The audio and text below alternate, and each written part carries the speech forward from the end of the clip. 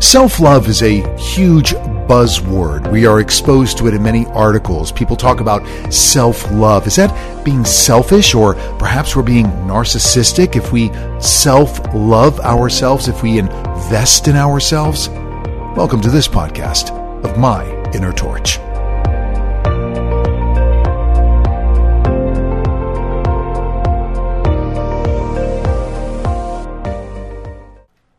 It's a buzzword. We've all heard it, self-love.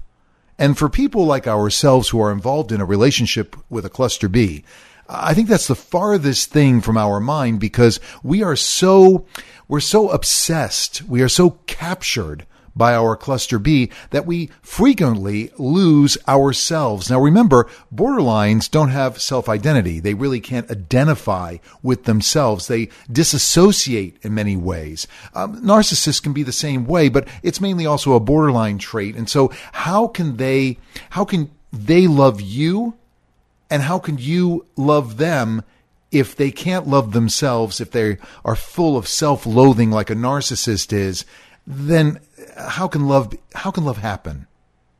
Well, here's an important reason, courtesy of Maria Consiglio, why a narcissist is incapable of love. Now, again, when we talk about a narcissist, remember they are in the cluster B genre of personality disorders. So a lot of this can apply to a borderline, a psychopath, somebody who is histrionic, etc. So Maria Consiglio, who I read a lot of her stuff, and I agree with a lot of the things that she writes about, she says that an important reason a narcissist is incapable of love. So when I read this to you, bear in mind that it probably pertains to your relationship with your suspected borderline, or if you're involved with a narcissist like I am, a covert narcissist, a silent narcissist, probably the worst type of narcissist you could be involved with, this will pertain to your situation. So see if you can find some commonality here. In order for a narcissist to love you, they have to be able to have compassion. What is the point of being with someone that does not care that you are hurting? You need certain characteristics like empathy, compassion, etc., to be able to love. A person who does not see your pain can never be present enough to love you.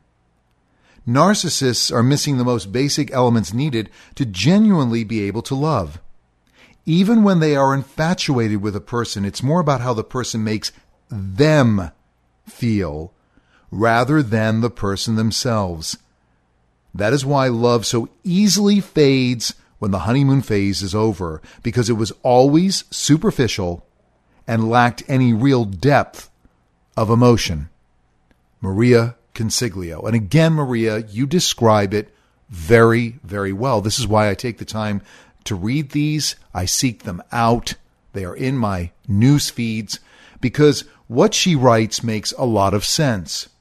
So if the narcissist and or the borderline is incapable of love, can we be capable of love? Can we take some of the love and affection and desire and turn that inward?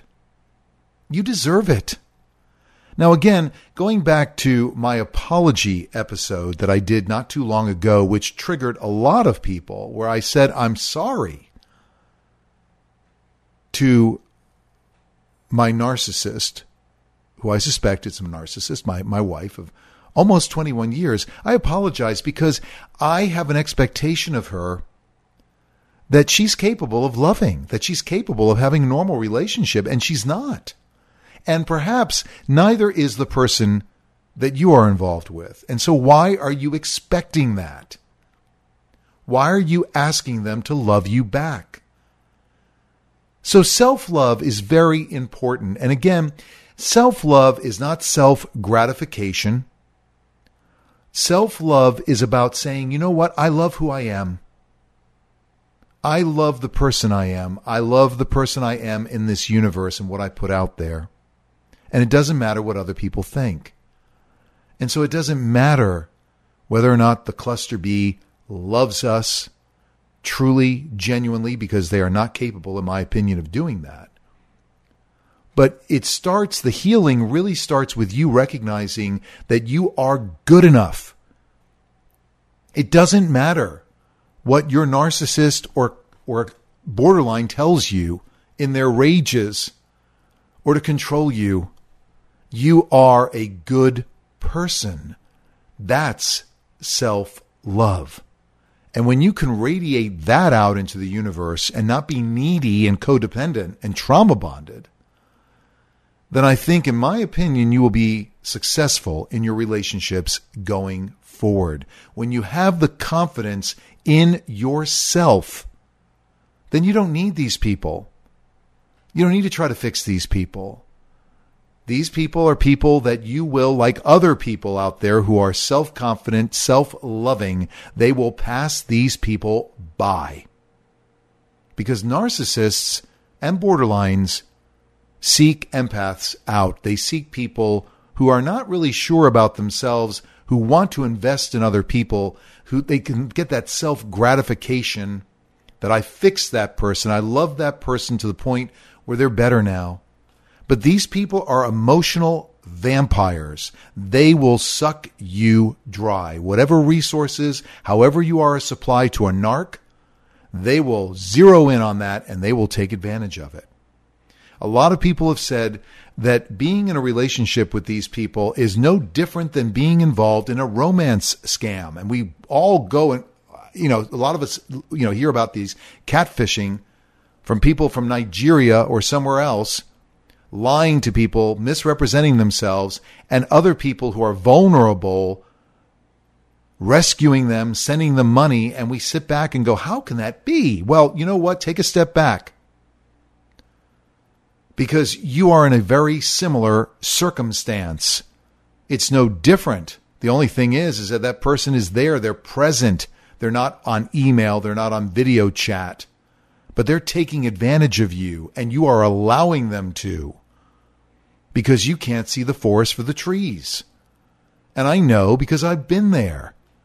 I couldn't understand why people weren't coming up to me saying, wow, look at your wife. Wow, she's a fantastic person.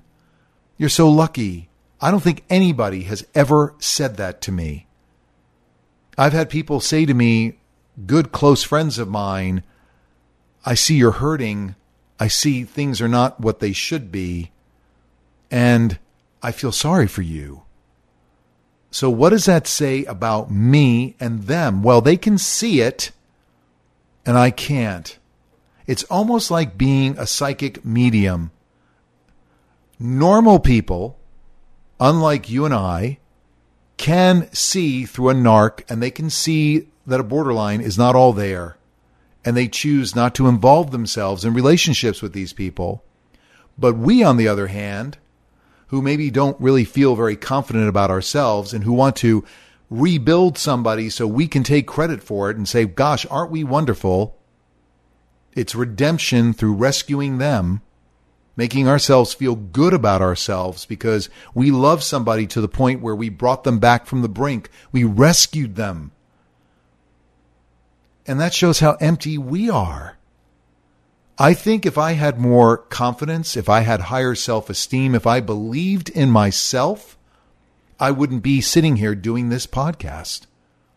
I remember distinctly my wife telling me years and years and years ago that she saw me as being a good person, and this is why she snapped me up.